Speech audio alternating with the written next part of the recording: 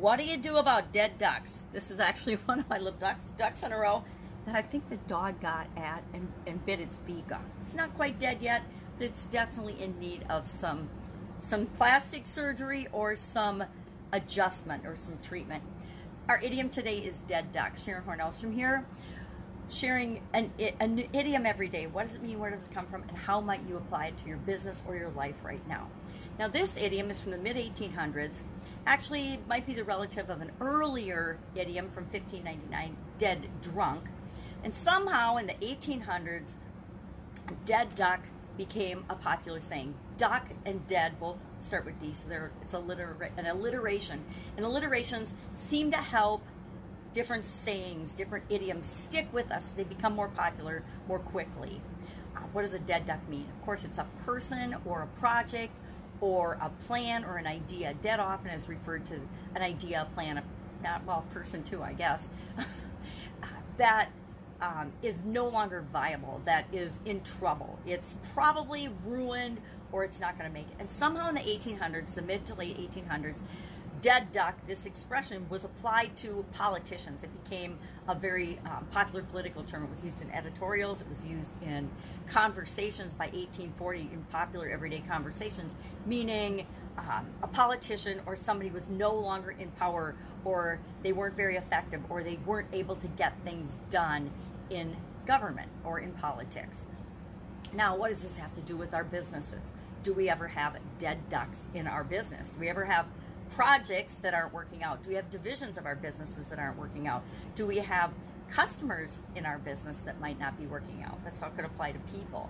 And then what do we do about it? Do we have employees or team members or partners that aren't necessarily working out in our estimation as we're building and growing our business? I've experienced all of those things.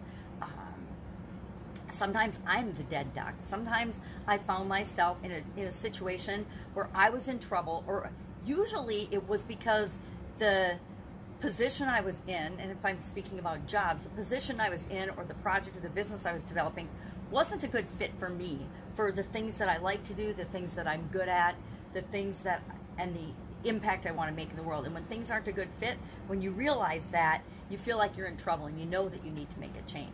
Now, just like anything else, when we find out something isn't working, we have to do something about it, or we can ignore it and do nothing about it, but that doesn't usually work out for the best for us or for anyone else involved, and especially not for our business. I found myself in a situation and in a business with an extremely, I will say, bad business partner, and I had inklings and ideas that there was something wrong, but I didn't realize the extent and the depth of the ridiculous problems that were going on with this human being, this individual. And before I knew it, we were in legal trouble with the government agency where that business operated, and we had all kinds of other challenges and problems that actually had nothing to do with me, but of course I took it personally because I was one of the people that had signed on with this person as a partner. And so it took several years to unravel that situation and to repair that situation and the damage that this person had caused, because I was busy doing other things and I didn't recognize that I was in partnership with a total dead duck and a not awesome human being. Happens to a lot of us, especially as we diversify our energy and we get involved in different things and we're not paying as much attention as we should.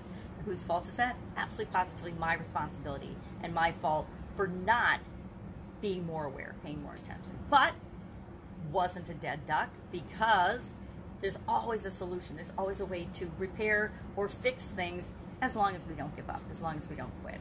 So we can ignore, when we figure out, when we first get an idea that something isn't right, or that a project or a plan or an idea or a person isn't a great fit, we can ignore it, but then it usually goes downhill fast and turns out worse than if we had been proactive about it. Or we can adjust the situation. We can look for ways to find a better fit for a person, or we can find different ways to tweak and alter a project to make it have a better outcome. But there are times at which we just have to cut bait and say, this project is not going the direction we want it to. We could continue to try to salvage it, or guess what? We could do this project instead. This person, we can try to retrain them. We can try to put them in a different position in the organization, or we can let them go. One of my biggest challenges in my Italian food business over the decades was One of our main customers that had been with us for over 20 years had become a huge challenge to our organization, a huge problem, and a huge resource suck, more so than they were contributing to our business. And after a year, because I did try to fix the situation for a year and finally realized that this was detrimental to our organization and our business and all of our employees, and that this customer had to go, I had to actually fire that customer. I had to let that customer go because the situation was negatively impacting our business and the people that worked in our business, and it just wasn't worth having that customer. That customer was no longer a fit for our organization, even though they'd been a huge part of our business and our business growth over 20 years. But sometimes you just have to eliminate the situation because it isn't adjustable, and it's just such a bad fit for people that everybody's better off when we're where we belong, or where we feel like it's a good fit. I've been involved in businesses over the decades in the different industries I've been in that were a bad fit for me. Great business for a lot of people. A lot of people make millions and billions of dollars in those businesses and industries. But for me and my personality and my skill set and the things I like to do and the impact I want to have in the world, they were not a good fit. Did them for a while, and then once I realized this is sucking the life out of me, I had to move on and let those businesses go. Those businesses continued to exist without me, but I needed to move myself into an area that was better for me. Now, we can be a dead duck with respect to being in trouble, feeling like we're in trouble. We can find ourselves in positions where we're no longer effective. And then it's up to us to decide, am I going to get the skills and the abilities to be more effective, or am I going to find another position, another place that's a better fit for me? And this could have to do with what we're doing in our own businesses, what we're doing in the world, what we're doing just as a human being.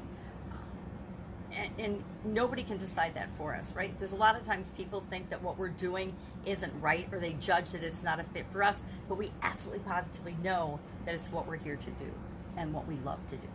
So I'd love to know your experience with either being and feeling like a dead duck, or working with people that have become impotent, not effective in their role anymore, and what you did about it, or what you've seen done about it.